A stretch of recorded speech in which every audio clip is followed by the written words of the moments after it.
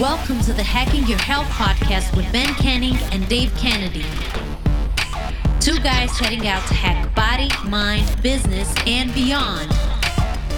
We are here to provide a single source, bullshit-free guide to understanding your body and how you can live better for longer.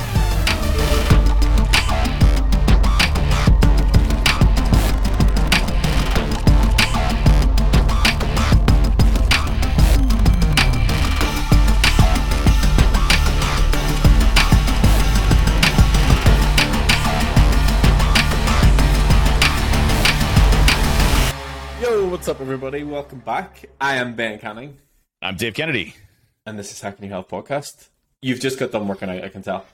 I did. I literally, I was sweating it. You know when you had like a meeting at like 11, so we're doing the podcast at 11 today. And you know when you have like a meeting coming up and you're like sitting there working and you're like, shit, I still have like 7 sets to go. And I only have like 15 minutes. You're screaming through it.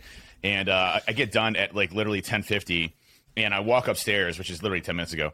I walk upstairs and go to get my pills, for the morning, like my multivitamins and everything else. And I literally can't get my hand to get to my mouth. So my hand is like shaking like this. And I'm like putting my lips to my hand and they're like falling off. And I'm trying to get the pills in my hand because my muscles are so exhausted. So it was definitely a solid lift. It was back and biceps today and did a new lift that I hadn't done before, which was the Smith bar row, which I really liked a lot. So that was a solid movement, but very good exercises today. And I did, I PR'd on volume today on rack pulls, so that's always a plus. So all in all, hey, fantastic day. Nice. How about you? How are you doing? Yeah, I'm doing good. I haven't trained yet today, but I'll potentially train after this. It's meant to be a rest day. Whoa. Potentially? Yeah, well, it's meant to be a rest day. Okay, okay. I'm feeling good. I'm like, I could go and get a push session in. I could definitely do that. But no, it's been good. I've been doing a lot of work. Wait, are you saying that you break your own rules on rest days and go lift? No, it's just with the potential that I may miss it. It's like banking my rest days in case I need them the rest of the week. So basically what you're saying is that you're going to break your rest day and the day that you're supposed to rest, you're going to go and lift. But then you say to us all the time, just rest, don't actually go and lift. I still go lift anyway, but... Yeah, well, I mean, I'm just preempting the fact that I might have to take a rest day later on in the week due to the training. So you're kind of mixing up the days a little bit. Yeah. So you're not going to do 2 push days that you're not supposed to. An extra push day. No, I'll still do the same amount of training days that I'm supposed to across the week. Okay. I'll just do them on different days. All right, that's fair. Is that okay? Because if you were going to do that, then I'm just going to go lifting 7 days a week. So, But no, aside from that, it's good. I have been standing here doing people's check-ins today, which has been good. Just a lot of cool stuff going on with everybody, and I'm just really enjoying. And actually, I know that this isn't the topic that we're going to speak about today, but I think down the line we should probably do an entire episode on how to sort of manage and navigate travel, because I know a lot of you guys obviously travel for work or whatever else, but we'll talk about that at a different time. Yeah. But aside from that, I'm good. I don't have any issues. Yeah, that's awesome. Yeah, injury-wise, been good. Like literally zero complaints. A little sore here and there, but other than that, I mean, training's been absolutely fantastic, and man, loving it. Now, I need to ask. So, now from memory, without going and looking at your sheet, the schedule for your cardio is just talking about not sticking to the plan. 2 Orange Theory sessions and 2 20 minutes on the bike. Yeah. So I just want to know why you have a total of 180 cardio minutes. I must have miscounted. I must have miscounted. I did not do an extra Orange Theory. Okay. I did some low impact bike on Sunday just to like get myself moving a little bit. So yeah. I might have went a little bit over. But anyway, apart from all that, apart from neither of us sticking to the actual plan, do you know what? I think there could be a lot of worse off things that we could be doing. At least the thing that we're doing is to better the quality of our life and our health. Yeah. So we'll take that. We'll take that one. We'll take it. I'm down to my last 4 Anabors as well, just FYI. Oh, I'll have to send you a whole new package of those. Well, I was just going to come over and get something. That's probably easier. That works. Hey, I like that even better. That's even better. We go work out at both gyms. Like we could do like back in my place and then go do biceps at the other place, and then we could like switch around, just do like 2 different gyms and get our lifts in. Wouldn't that be fun? Yeah, we could do it. You know, what's interesting, you sent me that video yesterday around the dude that was basically like spreading his lifts out over the entire day. Like, you know, so he'll do like... I'm surprised you haven't done this already today. So I'm not gonna lie. I've been contemplating. I'm like, well, what if I just do like, you know, bicep curls or tricep curls or something like that, you know, throughout the whole day, still on top of what I'm already doing, and wonder if that has like any type of major impact. We kind of cool. Right. So for context, there's a guy that I follow on all social media platforms. Alex Hormozier is basically, I mean, he's a relatively young guy. He started off with gyms, and I actually think his thing was he was basically going in and taking over gyms that were failing and then making them succeed and whatever else. But basically, he owns like a whole portfolio of companies now, whatever. Very straight talking guy, but he is jacked. Like, he is a unit. Always in good shape. Always in good shape. Always rocks in like denim shorts and like, you know, like a flannel shirt, and just doesn't, the sort of guy who just doesn't give a shit. But anyway, the clip was an experiment, quote unquote, that him and a guy he went to college with did whenever he was younger, where basically they just spread their lift out over the day. So instead of working out for 60 minutes, they did 6 10-minute blocks. So basically every 45 minutes he would have went and done 3 sets of whatever the exercise was. And he said along with that, he went super, super low fat, almost no fats in his diet in terms of nutrition. And he said that is when he saw the most gains. Now, from a practical standpoint, probably not the one. I mean, maybe whenever I used to work in the gym, that would have been absolutely ideal. But the heaviest thing I have here is those 2 kilo dumbbells. So I don't think it would work for me right now. Yeah. Well, you know, what's interesting about what he said too was the conversion between carbohydrates and fats to fats, which is, you know, fat has literally 100% almost retention rate. So if you eat 1 gram of fat and you don't use it, it's going to be stored as fat. Whereas carbohydrates, there's a conversion method there from carbohydrates that you don't use to fats, which, you know, burns off a portion of that gram of carbohydrates. So it's not a 1-to-1 of what you're storing from a fat perspective. And what he was saying was, you know, obviously if you're cutting out fat, don't have a lot of fat storage, you're sitting there burning carbohydrates throughout the day through, you know, 10-minute sessions, and you're continuously putting your muscles under stress, which makes sense. You know, it increases your ability for muscle hypertrophy or growth. What I thought was also, you know, so if you couple that and you look at some of the science around blood flow restrictions, it's kind of similar in nature to where you're putting your muscles under a long endurance type of stress and you're restricting blood flow to that, you know, specific muscle group. Which, you know, I actually just got done doing blood flow restrictions. If you haven't checked them out, they're like little cuffs that go around your shoulders. And then the sets are basically sucks. It really sucks. But you go lighter weight and it's 30 reps, then 15 reps and 15 reps and 15 reps. So total of 4 sets, 30, 15, 15, 15. And I'll tell you, by the end, you're screaming in agony that, you know, you don't want to do anything. Like I said, I couldn't put my vitamins in my mouth to get my hands up because my biceps had hit. But, you know, the blood flow restriction science behind it has shown almost twofold in muscle hypertrophy growth, but based on doing blood flow restriction type activities, both on arms and legs. So I'll use it for like more isolation groups like biceps and triceps, and most recently, unfortunately, my legs that Ben programmed in. But you know, similar concept where you're continuously putting your muscle under strain throughout the entire day, and putting it under a much more amount of same amount of volume, but spread over throughout the day. That your muscles are basically continuously under, you know, tension throughout the day. I think that's a kind of an interesting way of looking at it. I mean, I'll let you be the test subject in this because you can just go. My only question is, so like, okay, so I just did biceps today, right?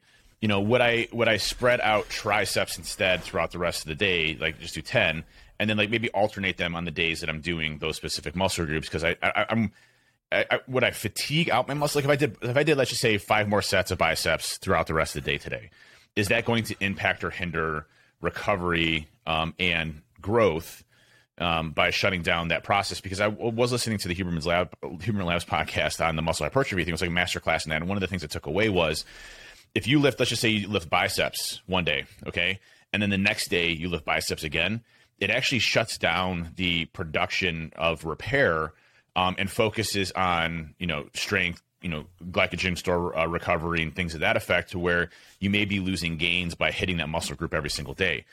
He said, you know, you typically want to have a 48-hour window before hitting other muscle groups, 48 hours or more before hitting other muscle groups, and staying within that, you know, 10 to 20 to 30 rep window set window per muscle group, you know, throughout the week. and that will maximize the amount of gains that you have for muscles. So I thought that was really interesting, like 10 being the bare minimum. You want to have at least 10 sets per muscle group per week being the bare minimum for muscle hypertrophy. Anything above that's just, gravy. So what, my question is, like, if I decide to do biceps and triceps every single day, just 10 sets, and I do it, for 10 minutes, spread throughout the rest of the day, does that, shut down my ability to gain as much muscle as possible? I don't know. I think from my understanding of what he was talking about, he basically just took the workouts that he was doing. So like you've just done your workout there and just spread it throughout the day. So it wasn't that he was doing, more one specific muscle group on top of it. So I think it would be like, you'll go and do 3 sets of incline bench press, and then 45 minutes later, you'll go and do 3 sets of bent over row or whatever it is, and you just spread your workout through the day. I'd just like to caveat anybody who's listening to this, we're not recommending this in any way, shape, or form. I just thought it was an interesting point. And I can imagine that the food that he had to eat to have like minimal fat was absolutely awful, to be honest. Yeah. I don't know. You would have to be like eating some really. You would have to be eating pretty much white fish or something similar to that, and like, I don't know, rice. Yeah. I don't know how you would do it. I mean, Don't you can do like maybe I actually see if I can find it. I'll be able to find it. Chicken and rice probably would be the biggest one there, because there's not a lot of fat in rice, not a lot of fat in chicken. But like, I mean, if he's trying to go like super low fat, I wouldn't even go with chicken. Yeah, I guess that's a good point. Anyways, it'll be interesting to see if something like that works. And again, there's different ways of and this is not the top we're talking about today, but there's different ways of hitting your muscle groups. There was someone in the We Hack Health Discord server that has bad sciatica, and his doctor had recommended don't go super heavy on squats or deadlifts. And one of the ways that you kind of get around that is pushing more volume instead of the weight itself. So you have what are called fast twitch and slow twitch fibers in your muscles, and each one of them retrospectively handles different types of things that happen within your muscle group. So like, for example, when you're looking at doing like heavy lifting, that's going to increase your strength, you're going to hit a certain type of fiber. Whereas if you're trying to do longer term, it's going to be more endurance and things like that. So slow twitch fibers are going to be the ones that are more endurance, and those are the ones that actually grow large for muscle hypertrophy. So like when you see people with big muscles, they're hitting the slow twitch fibers, whereas fast twitch fibers are ones that you're hitting that are going to be your strength. So that's why you see a lot of people like that are like power lifters. They're not massively huge, but they are freaking strong as hell, right? Like they're stronger than anybody else. Like Dom's a great example. I think he's kind of like the guy, one of my trainers that trains my kids. He's a big dude, but like he's not like exploding on the muscle side, but he is powerful as hell. Like the guy is, deadlifting 650, whatever, and he doesn't look like it. Like he could deadlift 650 because he hits those different muscle groups, those fast twitch fiber groups, more than he hits his slow twitch ones. So, if you're looking at how do you get more muscle and you can't go heavier, you can always do more volume, which will increase your slow twitch fibers, which grow your muscles. You're not going to be as strong, but you will definitely have the muscle physique that you're looking for on that front without taxing your back or, anything else that comes to that effect. So fatiguing your muscles on the endurance side will create those slow twitch fibers and that muscle hypertrophy that allow you to grow those muscles large. Whenever I was over at Dom, he was doing a deadlift session, and he was like, 10 sets of 2 reps. Who the fuck wrote this one? Like that, like it's like 10 sets of 2 reps with 2 or 3 minutes in between, because it's all just about the strength and the power, whatever else. It's all about power. Yeah. So Alex Hormozi, I found the article. Alex Hormozi gained 35 pounds in 6 weeks naturally. Sign me up. I'm in already. 36 pounds in 6 weeks. 35 pounds in 6 weeks. 35 pounds in 6 weeks. Oh my God. How's that even possible? I mean, naturally, how's that possible? I don't know. I'm basically 3 days. I'm calling shenanigans unnatural. Definitely no trenbolone or a deep ball or anything like that involved at all. 3 days on, 1 day off for the entire 42-day training cycle. Estimated training session duration 3 hours. So this is when it was split up across the day. Yeah. But the bit I wanted to look at obviously was his diet. So meal one, 2/3 of a box of mini wheats with skimmed milk, Meal 2, entire box of pasta with tomato sauce, tomato fat. Meal 3, chipotle bowl, rice, black beans, pinto beans, tortilla. Meal 4, egg whites, half a carton, whey protein, 1 scoop, oats, as much as necessary to reach 800 grams of carbs, and honey. 800 grams of carbs? Oh my God. That's all I ate. I don't know if I'm just that, like. Yeah, I don't know about that. I'll send you a link. And that chipotle bowl, there's no protein in that? It was just literally rice, pinto beans, black beans. So that's obviously how he kept the fat down. And he would basically supplement his whey. Yeah. I'll send you a link here so you can have a look at it. I mean, the pictures, you can tell. I mean, he's gained 35 pounds. Like, all right. That's it. We're taking 6 weeks off everything that we're doing. And we're just doing this. We're just doing this. Well, one of the programs you had me on originally when we were transitioning between kind of the traditional lifting cycle to that powerlifting cycle was the German volume training side, which I thought was really cool. And there's some good studies on German volume training, which is basically lower weights, higher sets and reps, higher sets and reps that is spread over, a period of time throughout your workout period. So I was doing like for example, squats, I was doing 10 sets of 10 reps, which sucks horribly, by the way, but you're doing it lighter weight.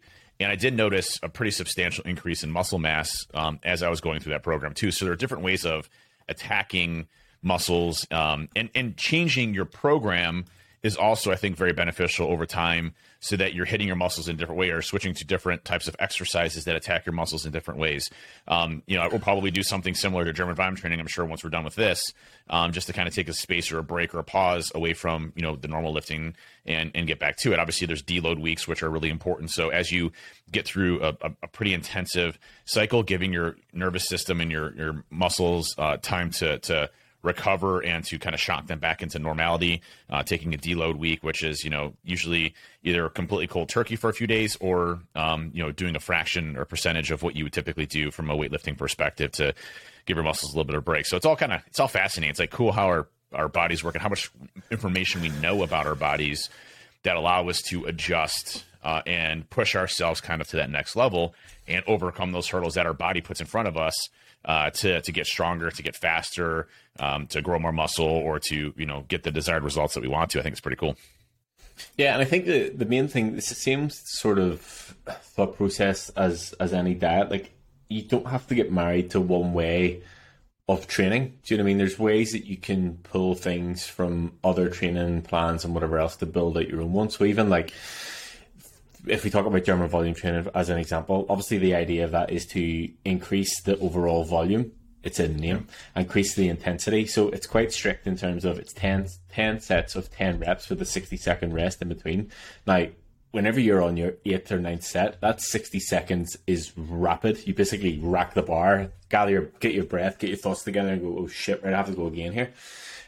So it increases the intensity, and obviously the goal is to build endurance and strength along with it. But it doesn't mean that if, for example, we felt like there was an area of your body that was lacking in terms of development, or we felt like there was an area specifically that was holding you back from progressing somewhere else. So, for example, if we felt like your hamstrings were weaker and that was what was holding you back from increasing your overall deadlift volume, there's no reason that we can't take elements from German volume training, build it into your program around your hamstrings to make sure that it's getting more volume and anything else to gain the strength in that to then help you with your overall deadlift. So it's just about it's about understanding that there are infinite ways to do this. There are infinite ways to program, and understanding the benefit of each one and how you can sort of pull it together and build your own one. And I do it quite often. Like, I'm not always you'll do upper lower, or I'm not always you'll do full body. Like, you maybe do upper lower,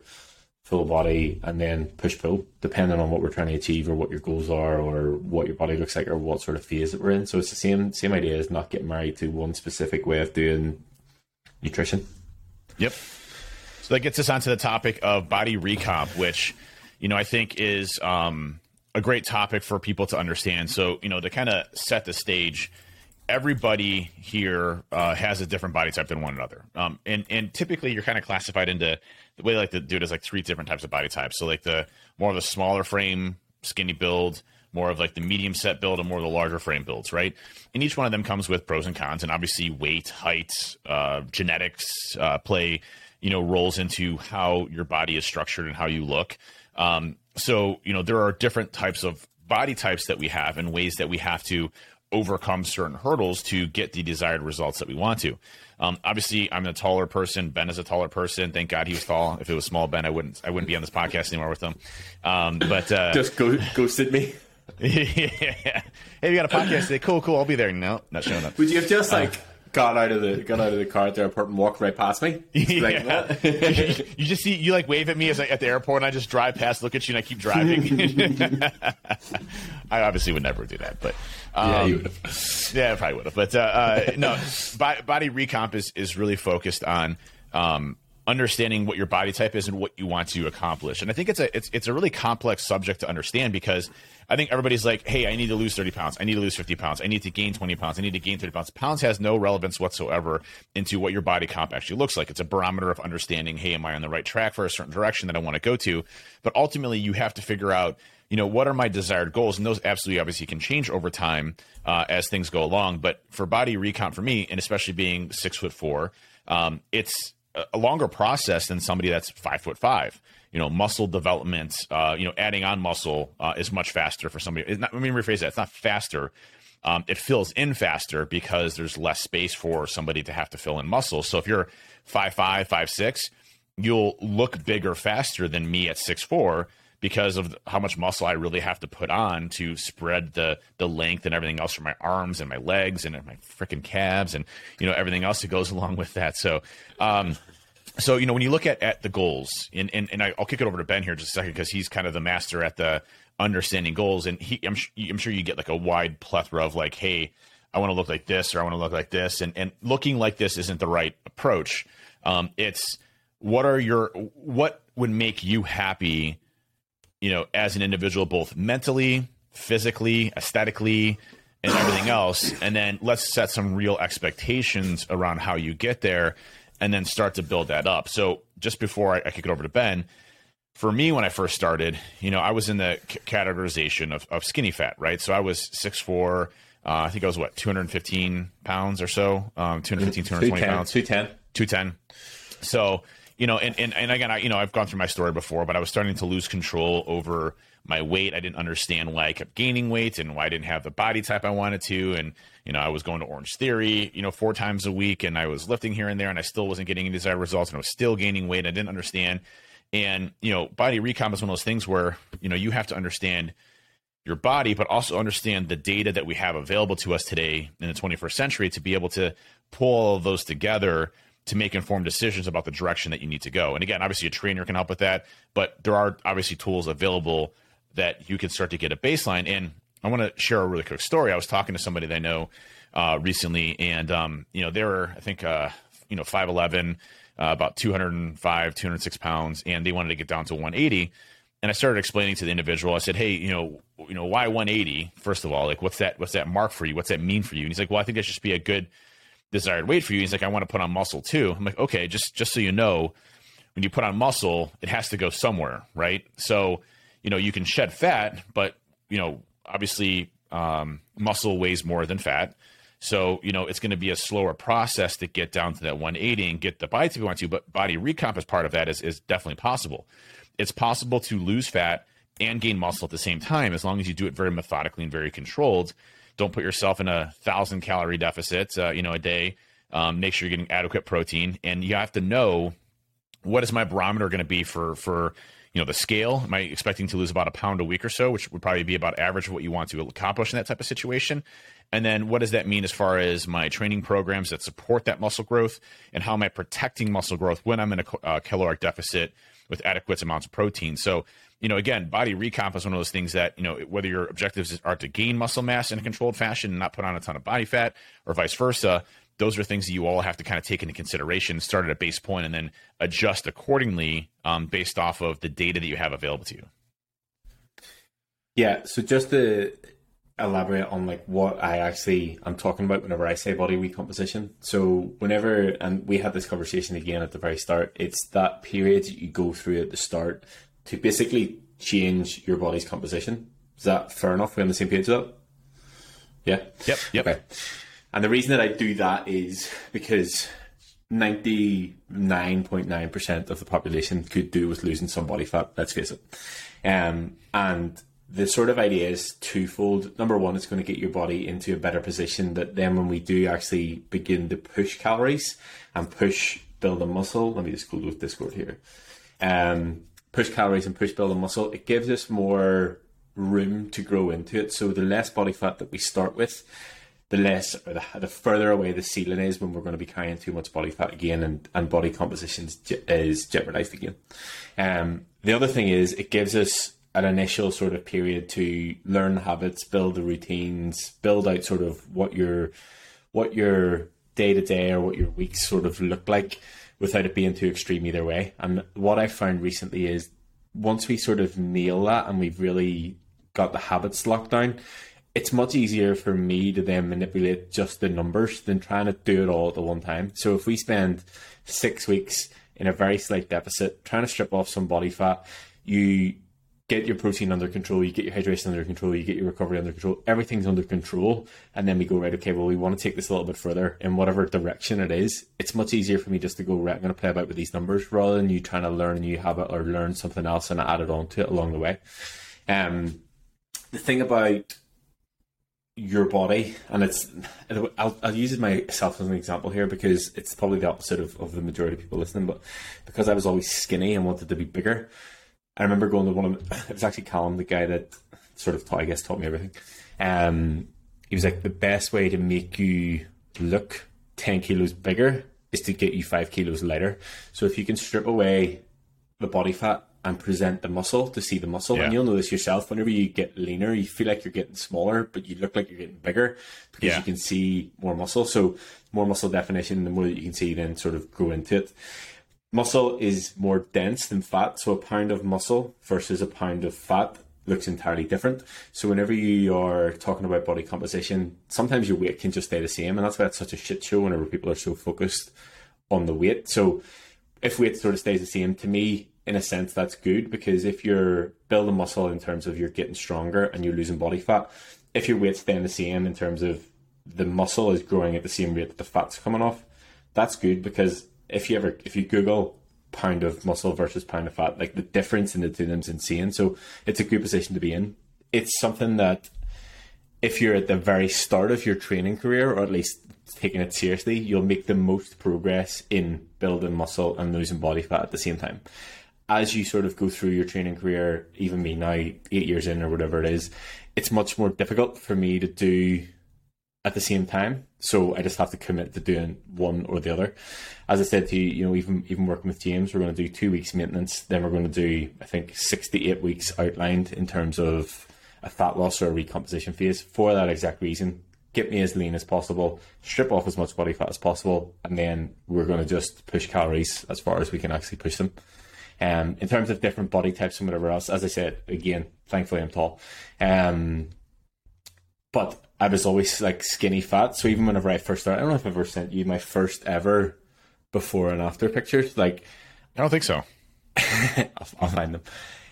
I was skinny fat in the first one. In the second one, I was just skinny, but I had visible abs and it looked like I had shoulders. So to me at that stage, I was fucking jacked. I trained for like 6 weeks and I was like, oh my God, I'm superhuman. But I was still very, very skinny. And then from there, I just sort of, the majority of the time stayed relatively lean, going through all the growth processes and stuff like that. Yeah, you can definitely tell the difference between, somebody that has stripped away a large amount of fat. I mean, even look at your shoot pictures, your photo shoot pictures for trainers, right? When you first started, you look jacked as hell, but you're relatively skinny, so, and you look at you now, you've obviously probably doubled in size as far as, from originally those photos. So, it's always this constant put on muscle, try to add as much muscle and then shave off the fat so you look good, right? And that's kind of the fun part about it. But, I think that is a process that requires trust in yourself, trust that you won't resort back to old habits. And so I think, you have to start off somewhere and say, hey, I'm going to strip off this fat first while doing resistance training, build that muscle up, because you don't want to give away 6 months of stripping off fat and not building everything. Oh my gosh, that's crazy. That's crazy. That's awesome. Dude, the tan makes a difference, dude. Let me tell you, the tan too. Yeah. You know, you get a tan going, looks so good. Except for me, I can't tan. But you know, when you're trying to do this, you know, the first step of this is your total daily energy expenditure. How much energy do you consume on a regular basis? Okay, so we've talked about this a lot. You can go to wehack.health. If you go to the calculator section, it'll help you with that, and it's pretty spot on as far as general rule of thumb on how much you should do. And it'll give you what you need for a surplus, what you need for a deficit, what you need for maintenance. Okay, those are the three key concepts that you need for body recomp. Okay, then from there, it'll give you calories, and it'll say, hey, you know, to lose an adequate amount of poundage per week, let's just say it's a pound or two per week, you need to be, you know, in a 200 to 300 calorie per day deficit, which if you obviously multiply that over 7 days, equates to X amount of calories, which equates to X amount of poundage. Now, again, if you are in too much of a deficit, your body will definitely start to eat away at your muscle, and you're going to have a tough time keeping muscle mass on. So you want to do this slowly, and you want to do it gradual over time. Okay, so you know, start off the first 2 weeks. Let's just say your total daily energy expenditure is 2,500 calories for maintenance. You know, start off the first 2 weeks at like 2,300, you know, or 2,200 at a very maximum, and take a look at that and say by the way, I also want to say when you start to switch your diet around to be protein centric, digestive tract process problems will start to happen at first. So like, for example, you might be backed up a little bit, not to get into TMI, but you know, so you will actually potentially gain some weight the first couple of weeks that you switch to more of a protein centric diet. So don't freak out if that starts to happen. Okay. It'll clear itself out. Your body get used to it after a couple of weeks, literally clear itself out. It'll be used to it after a couple of weeks, and then, you know, start to monitor after that. So give yourself a good 2 weeks, 3 weeks, at that calorie count when you first start going into this. And then, you know, start to see, hey, am I dropping a pound or two a week? And if you're not, then drop it another 100 or 200 calories per day, and then start to see, does that hit your mark? And then again, adjust accordingly so that you're losing about that pound or 2 a week. That's typically what you want to do. So for me, you know, I take my weight calculation, and weight calculation, by the way, needs to be done at the same time every day. I heavily recommend when you first wake up in the morning, when you're, you know, fresh, you know, ready to go, haven't put a bunch of food in you, you know, exactly at that point in time, you can keep that barometer the same for that weight, and then measure yourself. As little variables as possible, yeah. The way I would describe it. It's little variables. So if you wake up, go to the bathroom and weigh yourself, generally it's going to be the same. So there's nothing, you haven't intaked any water or taken in any water or any food. So that's as little variation in your day as possible. And there will be times, you know, where, you know, hey, you know, like bowel movements, things like that haven't been consistent or things like that. So your weight may fluctuate a little bit, you know, during those periods of time. But at the end of the day, that's going to be as close as you possibly get to those specific measurements. And so again, you know, when you start looking at that and you start shaving those off, once you start getting to that pound or two, you'll start to cut that weight off. Now, here's the thing though, as you start to add more and more muscle mass, you will consume more and more calories. Your body needs those calories to go. So if you start losing too much amount of weight, you know, exceeding that 2 pound per week or so metric, you want to start to increase your calories slightly to, you know, ensure that you have enough muscle mass. It's just that delicate balance between those calorie marks that allow you to do. And again, not everything's a perfect science. You know, you're going to be over and under calories, you know, certain days and things like that. It's not like you're eating the exact same food, exact same portion size every single day. So there will be variability there. But, you know, keeping an eye on those specific pieces will allow you to slowly shed the fat while maximizing muscle gain during those periods of time. It's the exact opposite, obviously, for muscle gain and gaining weight. So for me, we're at a maintenance right now, probably around maintenance right now, but we're going into the surplus side of the house where, you know, slowly increasing 35 pounds in 6 weeks. 6 weeks. 800 grams of carbs. Oh my God. You know, but, you know, realistically, you know, a pound or two gain per week on that same side is going to maximize muscle growth. Now, probably half of that is going to be fat. So, you know, you are going to have a byproduct of fat as you go along, which is why, you know, you maximize and build as much muscle as you can, and then eventually go into a deficit and start to shave off that fat while still building muscle and start to show that definition of what you want. So it's literally just back and forth, back and forth, back and forth, back and forth. But when you're first starting off with it, shaving it off so that you can demonstrate to yourself, hey, I can do this. This is something that can regularly, as far as tools are concerned, equip myself with to be successful for the rest of my journey. These are the things I need to do to be successful. Strip that body fat off while building muscle. And then once you get to a point where you feel confident in that, start to increase your calories, start to build that muscle back out again as much as possible. And then, repeat and rinse and repeat as you go along. Yeah. And that's literally what it comes down to. It just comes down to, and I say this all the time, like, I'm not a wizard in any way, shape, or form. You are a wizard. There's no question. You're a wizard. You're a wizard. Right. Well, I'm a modest wizard. And I think at the start, for me, it's just about finding a baseline of where we're at, adjusting numbers and seeing how your body responds. Obviously, over time, when we correlate data and we have, like, the best thing about this and having the data is, if I wanted to go back over the past 85 weeks of check-in sheets and know exactly how many calories you have eaten in the past 85 weeks, I could do it because I have all the data here. I don't know what I would ever need that number for, but I could do it because I have the data. So it's about finding the baseline and adjusting and seeing how your body responds. As you said, as you go up in weight and as you start to build muscle, you should never have to go as low with your calories because your output will naturally be higher just because there physically is more of you. And actually, just an interesting point, and I know that we don't generally focus on weight, and I know that he didn't mean it this way, but it was just a different, perspective on it. So obviously, as we know, I have this fear of being under 100 kilos now because I feel like I'll be skinny Ben again. And whenever I was having my call with James, I said this before we come on, he was like, where do you think you are body fat percentage wise? And I was like, I don't know. I've never, ever had my body fat done ever. And anyways, long story short, sent him across the photos, and he was like between 18 and 20. I was like, geez, give a guy a complex, all right? But he was like, he basically put in my weight, and he was like, lean body mass, like if we wanted to get you, shredded, this is what we need to do. We could take you to like 87, 88 kilos. And I was like, fucking hell, like if I was 88 kilos, like I would feel tiny. I would be shredded, yes, absolutely. But he's literally just going, this is your body weight. This is your body fat percentage. This is, it's 20% of this. So we need to lose this to get to this. I'm like, oh yeah, well, I mean, that makes complete sense whenever you break it down like that.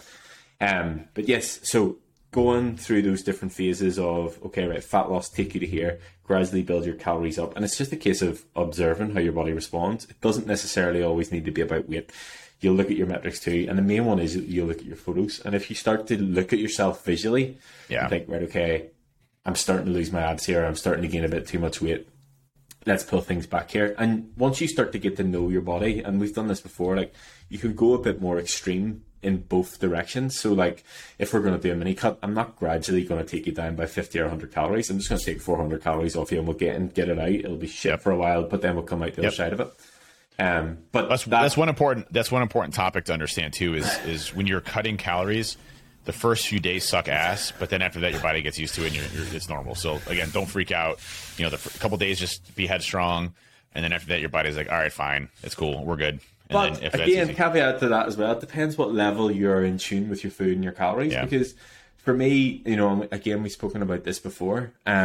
If you're smart about adding the calories on the way up, it's easy on the way down. So if you start to add things that are fats like oils and nut butter and butter and whatever else, it's easy to take those out. And to take 100 calories away of fat is easy because you could take a tablespoon of olive oil out. Whereas if you start to take it away from carbs, you take it away from a protein source, you start to notice it really quickly. So again, that just comes over time. It just comes knowledge. And it's not like if I take 400 calories away with you, you almost see that as an entire meal.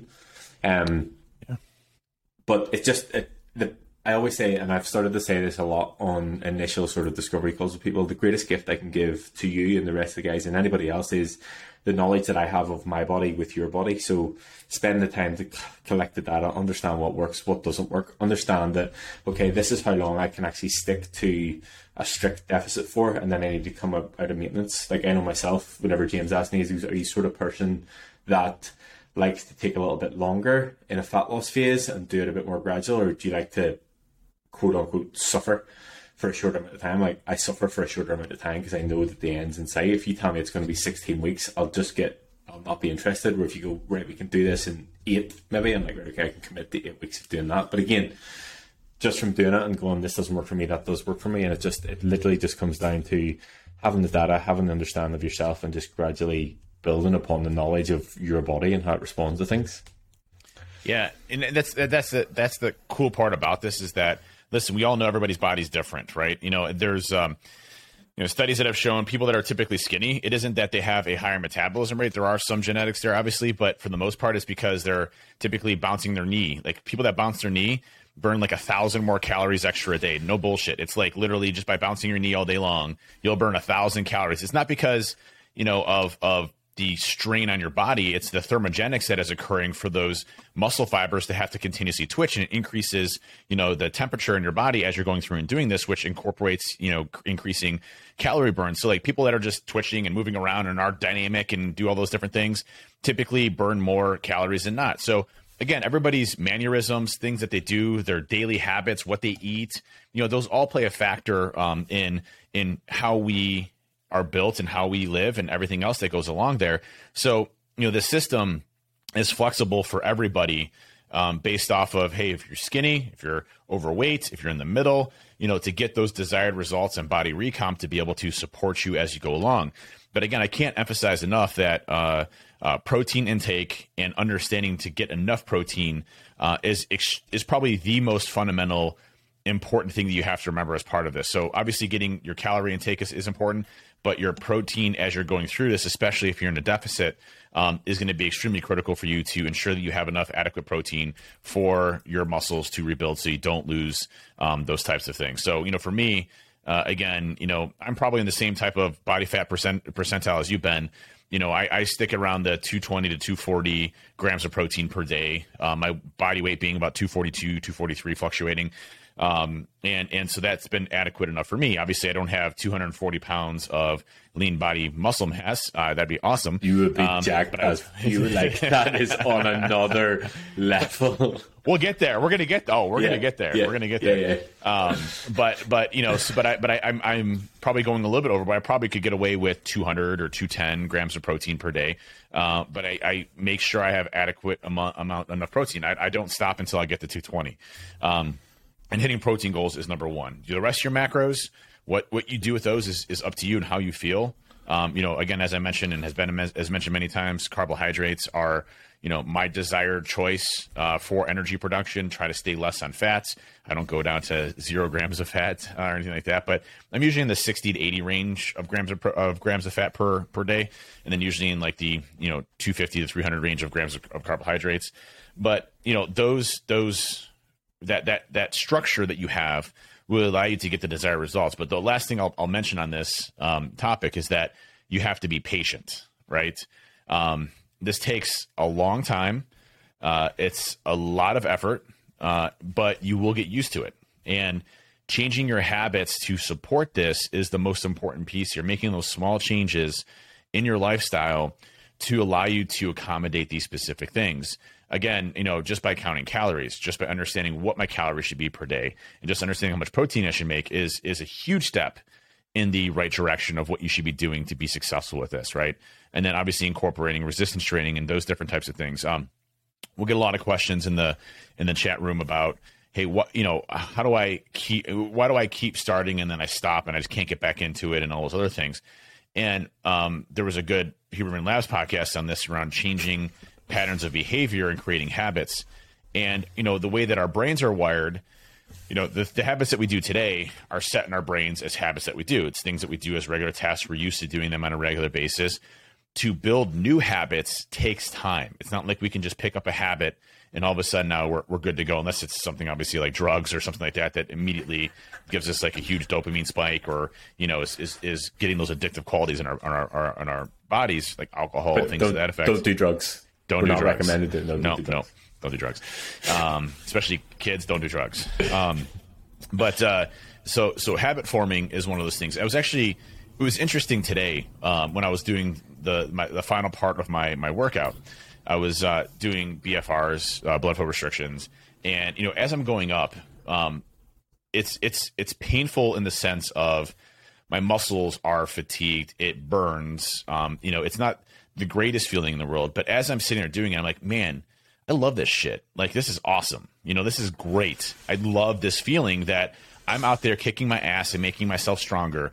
And you in a sense get addicted to that type of feeling and reaction, right? It becomes your own habit of what you like doing. And so your brain actually rewires itself to say, this is good. This is what we want. And our bodies do respond well to stress. And that's really important, is that our neural pathways, how our body responds and how we start to build good quality habits are done through stress. And putting our body under stress is one of the most important things that I can heavily recommend, and resistance training being number one. Yeah, and actually the point that I was going to bring up was about the Jocko clip. If you look at the top of his YouTube, about where he says, whenever there's always a problem, he says good. And I was just listening, I'm going to say I was listening to the end of the Huberman Lab Jocko podcast, but I'm not anywhere near the end. But they talk about that, his sort of thought process is, when anybody used to come to him with a problem or a stress or something that was negative, he would say good. And it's because there will be a lesson in that, or there'll be a stress in that will make him stronger for next time. And it's actually, again, funny that you mentioned, like, whenever you're in that sort of, whenever you're training and it sucks because it's sore, you could just stop. You could, because you're like, oh, this is uncomfortable, I want to stop. But once you get past that, and it's that exact, I've had this exact moment this week, and I will credit your June playlist. Is it takes me to a different place than like Rihanna hip hop R&B stuff. It takes me to a different place. But anyway, long story short, so you're in it, and I'm like, this sucks. But if you lean into it and good, and you push that a little bit harder, the feeling that you get after is much better. And again, Andrew Huberman says about the issue that we have with dopamine at the minute is it's so readily available where we don't actually work for it. Whereas if you put your body under that stress and you get the dopamine hit because you've worked for it, it's much more valuable, rather than me watching, I'll not say it out loud, but the GIF that you send in the chat that nobody should ever see, but getting the dopamine hit from the memes if you're just scrolling through social media. Do you know what I mean? Another point actually on that podcast is he talks about goal setting, and he talks about almost how you frame it. So instead of, like, he takes it to the extreme. Okay, yes, so this is an extreme example, but instead of being like, okay, if I lose weight, I'll be 10 pounds lighter and I'll feel great, take it to the extreme and make it a fear as to, if I don't do this, I will have high blood pressure, I could get diabetes, and I might die. And he says that the studies on framing goals around fear of not accomplishing it or fear of failure is far more powerful than just writing it down because it's something that you feel like would be cool to achieve. So I thought that was an interesting one today too. Yeah, there's definitely something to be said about the readily availableness of dopamine, right? And it's actually, I think, caused a major issue in our society because, instead of having to work for something, i.e. going out and hunt for food or, contribute to your own tribe, that's how dopamine traditionally worked back when we were, in early stages of our development of humanity. And that tribe aspect of things, which we've talked about before on the podcast, is how we typically survive. It's how we, fended off much more superior animals that could kill us very easily. By banding together by tribes, we could fight them off or kill them, protect ourselves at night and our young ones. Be able to go out and forage for food or hunt animals to be able to get those, to be smarter than the animal, even though they may be faster than us or stronger than us. That's where dopamine was the reward system for, was by going out and actually accomplishing something, you were able to get a reward. Now, you look at what has happened with technology, and it's instant gratification reward, and our bodies don't know the difference. So, we're getting a reward for somebody saying, hey, good job, by hitting that like button. That's that, and you get that notification box that pops up on Twitter. And all of a sudden now you're like, oh, hey, somebody responded to me. Let's go to that real quick. You're continuously getting dopamine, bring it back to you. And what's actually interesting about social media that I've started doing is checking it less frequently, going to more of like a 3 to 4 times a day versus continuously off the board like I used to, just trying to hinder myself from not being as active. Now, it doesn't always work. Sometimes I might be active because I'm working out and I have it in place, but trying to minimize the immediate gratification and dopamine inhibiting that's happening. It's a problem with our kids. It's a problem with us as adults. The example that he used was this is how you sort of fall down the rabbit hole of watching endless videos on YouTube or Facebook or wherever you watch videos, that you see a funny video and that gives you a dopamine hit, and then you watch 7 other videos that are okay, and you're like searching for that hit for the next one. So that's why we have a short attention span. We're like, that one's shit, that one's shit, that one's shit, that one's shit. You're searching for the next one, and then a funny one, dopamine hit. Again, shit one, shit one, shit one, shit. And that's how you just fall down the rabbit hole. And that's why, like, all those sort of like reels on Instagram and TikTok videos and stuff like that, they need to grab your attention right away, or you're just like, nope, which is a total shit show for attention span and everything. Well, and it's very similar to what the same type of effect are for drugs. Drugs, don't do drugs. Shoot, dopamine into your body and give you this intense feeling of gratification. Same thing that we're experiencing now from our kids and from everybody else, where we're having this intense feeling of gratification. What happens when you don't get immediate gratification or immediate response back throughout the rest of your life? You start to become depressed. You're running into all these societal issues that we're seeing here with our kids growing up. So, this all has a major impact in how we are as humans. And that's why there's so many different studies on the impact that resistance training, cardio, any type of stress on your body has a positive increase in your mental capacity and your overall outlook in life, and the reduction of depression. Because we're actively working for something and accomplishing something that allows us to recover, to make ourselves stronger, or to do something different than we haven't done before. And that's ultimately, again, I know my goals: longevity of life, get jacked AF. But at the end of the day, I want to be happy in life. And one thing I can positively say is that, once I started doing weight training, optimizing my body, understanding how it works, doing the things that I need to do, I've never been happier in my life. My mental clarity and acuity is at an all-time high. My energy levels are through the roof. My ability to work with my kids and to be there as a father, has been through the roof. So all of these key things have absolutely made it so that exercise is being the staple of that, and the nutritional aspects being a staple of that, and how I look at my body being a staple of that is the ultimate outcome for most folks that come through this process. Is you're gonna be happier, you're gonna love life more, you're gonna be a better husband or a better wife, you're gonna or whatever, a better partner. There's so many aspects of this that impact your day-to-day life, that it's not just going out there and hitting the weights and grunting and screaming and not being able to put your pills in your mouth. There's so many benefits that outweigh any type of negative, and it's a matter of getting yourself into that cycle to do it. So my biggest thing for folks that are struggling getting into it is just fucking do it for a month. Just do it for a month, and don't go crazy. Don't do it 7 days a week. Do 3 days a week. Start small.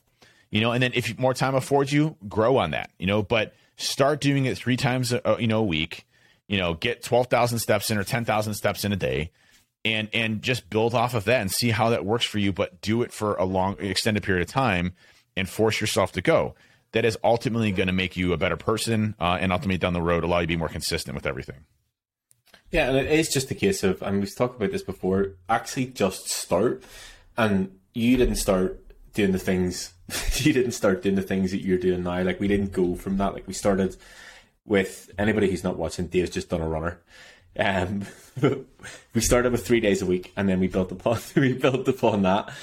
And now, obviously, over time, it is like that. You're addicted to that feeling of feeling good, and that's why you don't want to take rest days, and that's why you don't want to take a deload week, because you're like, well, this is part of my life now. Like, this is true. You're not gonna tell me to take a deload week from putting my boxers on or brushing my teeth. Do you know what I mean? Like, it literally comes down to that sort of thing. So it isn't the case of you need to start at the level that we're at. You think about it with chapters of the book, we're probably on the next volume of series of books. If you're starting from your chapter 1, just start wherever that needs to be. It doesn't even need to be weight or resistance training, but there are definitely things that you can do right away that you will feel the benefits of a better quality of life straight off the bat if you just actually take action. And actually, one quote that I was listening to another podcast today, and it was a quote. Whoa! You're listening to another podcast? Come on, you can only listen to Huberman or. Yeah. I told you. I always listen to the Diary of a CEO. That's the only other one that I listen to. Are you listening to the Liver Guy as well? The liver guy was on a different podcast. Okay. He's funny. He's funny. But yes, basically, long story short, it was about people who they build, and we've talked about this before, but it's people who build their self-worth around being a victim. And the quote comes from Stephen Hawking, and he says, "No one's going to help me if I don't help myself." And obviously, you know the story with him. Like, it's, you know, he couldn't do anything for himself, but nobody would have helped him if he hadn't asked, or he hadn't wanted to do the help for himself. So if you aren't happy with anything, if you aren't happy with how you look, how you feel, your job, your relationship, anything at all, no one's going to fix that for you, and no one's going to give you help unless you start doing it yourself. And that's literally what it comes down to. It's the best and the worst thing, because, okay, you may feel like you're in a shitty situation now, but you're fully in control of that. So you just need to start doing whatever you need to do to make change to come out the other side of it. The greatest foundation for yourself is when you've hit rock bottom, right? You know, you build a house off of a foundation, and you know, and when you're at a rock bottom point in your life, it's now time to build that foundation to be successful, and that's going to come from you. That's going to come from you changing it. It's time to stop feeling sorry for yourself, and it's time to get off your ass and move. And ultimately, you'll be a much happier person because of that. And, you know, again, it's not easy all the time. I mean, Saturday, I told the story, I think earlier, but Saturday I felt like total shit. I didn't want to lift. I was just exhausted because, you know, I had tournaments, you know, the whole weekend with my kids, and I was, you know, there until 11 o'clock at night. And then I'd get to bed at, 1, and then I'd have to wake up at 7 a.m. or 6 a.m. to go back, again to this tournament. I was exhausted. I was tired. My body wasn't fully recovered. And you know what? I still went there and I hit the gym, and, I even thought about quitting. I was talking to Ben as I was doing this. I'm like, listen, I'm just not feeling it today. I'll go back and do it tomorrow. And then I was like, fuck it, I'll just do some arms. And then all of a sudden, I broke a sweat, and all of a sudden now my body's like, let's do this, So, your own internal struggles are the ones that you have to fight yourself. No one else is going to fight them for you. No one's going to get you up and go to the gym. No one's going to pull you out of bed and say, you have to do this. You have to make them habits. You have to make them something you do every single day. They're non-negotiable. And that's, I was talking to my buddy Dave, who came over the other night. That's when we had the beers night. And he was, asking me, he's like, hey, he's like, you like, do you miss days, or like, do you just take, I'm like, no, I don't, because it's one of those things where, one, I really enjoy doing it. I love waking up in the morning or in the afternoon after I've done something, and to be able to go hit the weights and just be with myself as my own mental, cave where I'm just, fighting the iron, and I'm fighting the weight gods, and it's just me, versus myself. And I like that feeling. Right. But at the same time, it's not negotiable. I have to do it. There's no other reason. Like, I mean, Aaron knows that, hey, I have an hour set aside for lifting some nights through the day, whether that's at night or in the morning. I prefer mornings, but I have to get my lift done. There's no option there, any way, shape, or form. So, again, making these atomic habits, allow you to really set yourself up for success and change your mind frame to be something different. And again, when we were hunters back in the caveman days, we didn't have an option. It was either we went out and hunted or died. Right. And our families died. Our kids died. Our wives died. There was no option. You got food or you die. And so, we don't have those struggles anymore. And so we create our own struggles in this world, which are minuscule in comparison to what we had to deal with, being freezing to death, or, plagues, or whatever the hell that was going on during those periods of time. Other hunters. What's that? Chased by a bear. Oh yeah, chased by a bear. Bears are definitely one of those ones. No. There's no way I'd want to be chased by a bear. I'm not fast. Whoever, regardless of how big I am, that bear's effing me up. So, but those things don't exist anymore, and we have to put ourselves through those challenges based on how we're wired, how we were designed. Our evolutionary period has not caught up yet with, our ability to have food readily available and delivered to our door. For us to not have to go out and hunt and forage. Our lives are easy. And I'm not saying we don't have stressors, we don't have hard lives, things to that effect. But I mean, the access to food, the access to technology, those are all things that we have available to us right now. And, it's just up to us to force ourselves to go out there, because we don't have to, or else we're not going to die. It's not going to happen. But for me, it's, hey, I'm going out there, or else I'm not going to hit my objectives that I want to as a person. And those instilled beliefs make you a better person. I think for you and for me, the way that I sort of describe it is, it's whenever motivation isn't enough, and you need to have the discipline to do the things that you said you were going to do on the days that you don't want to do them. And that's literally what it comes down to. And the thing about that for me is, if you start breaking those promises to yourself, then you start recreating that narrative as you're a person who doesn't do the things you said you were going to do. Whereas if you just have a word with yourself, tell yourself to shut the fuck up and get on with it, and go and do the things you said, then you're the sort of person that is reliable, will get shit done, does the things that they say they're going to do, and ultimately is a better all-round person. And it may seem like a small thing as to, oh, well, I just lay in today and didn't go to the gym, but it's the narrative that then creates at the other side of that. Yep. Yeah, I mean, just the other day, going to Orange Theory, I'm like, oh, man, I don't want to go to Orange Theory, but it was not a, I'm not going to Orange Theory. It was, oh man, I don't want to go to Orange Theory. All right, let's get ready to go to Orange Theory. That was it. There was no. I don't want to go, but I'm already. I don't want to go, but I'm already putting my trainers on. I'm getting my pre-workout in. There's no option. It's happening. So, you don't have a choice, and that's how I rationalize with myself to get through it. But again, motivation is obviously a big thing. Being competitive with yourself is a good thing. Being competitive with everybody else is a good thing. As long as they don't know. As long as they don't know. But those things can help you, tweak a little bit or get a little bit more out of you. But, again, our whole point here of the podcast and wrapping things up is, hopefully you took from this podcast that, regardless of what body type you are or what position you are, if you're extremely overweight or extremely underweight, or you want to get it to a certain type, doing it methodically over time is the best way of doing it. These crash diets, things like that do not work, and they're just going to fuck you up, and you're not going to be able to come off of them. Body recomp is all about small adjustments, small changes over time, and being disciplined enough to be able to handle those adjustments as you go along. And that will ultimately make you a much more successful person and get you to the desired results to stay there as long as as long as you stay with that system. Yeah, and I think the thing about it is, like, whether you want to lose 100 pounds or gain 100 pounds, start with one. Start with losing 1 pound and then do that 100 times. Start with gaining 1 pound and then do that 100 times, and break it down that way. Yep. Well, hey, appreciate listening to us today. Check us out on social media, Twitter, everything else. The We Hack Health community and Discord is always popping.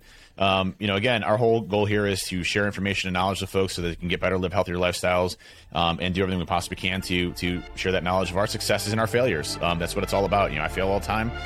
So let's share those. Let's get better with it and share your successes. But really appreciate everybody listening today, and we'll see you next week. See you next week.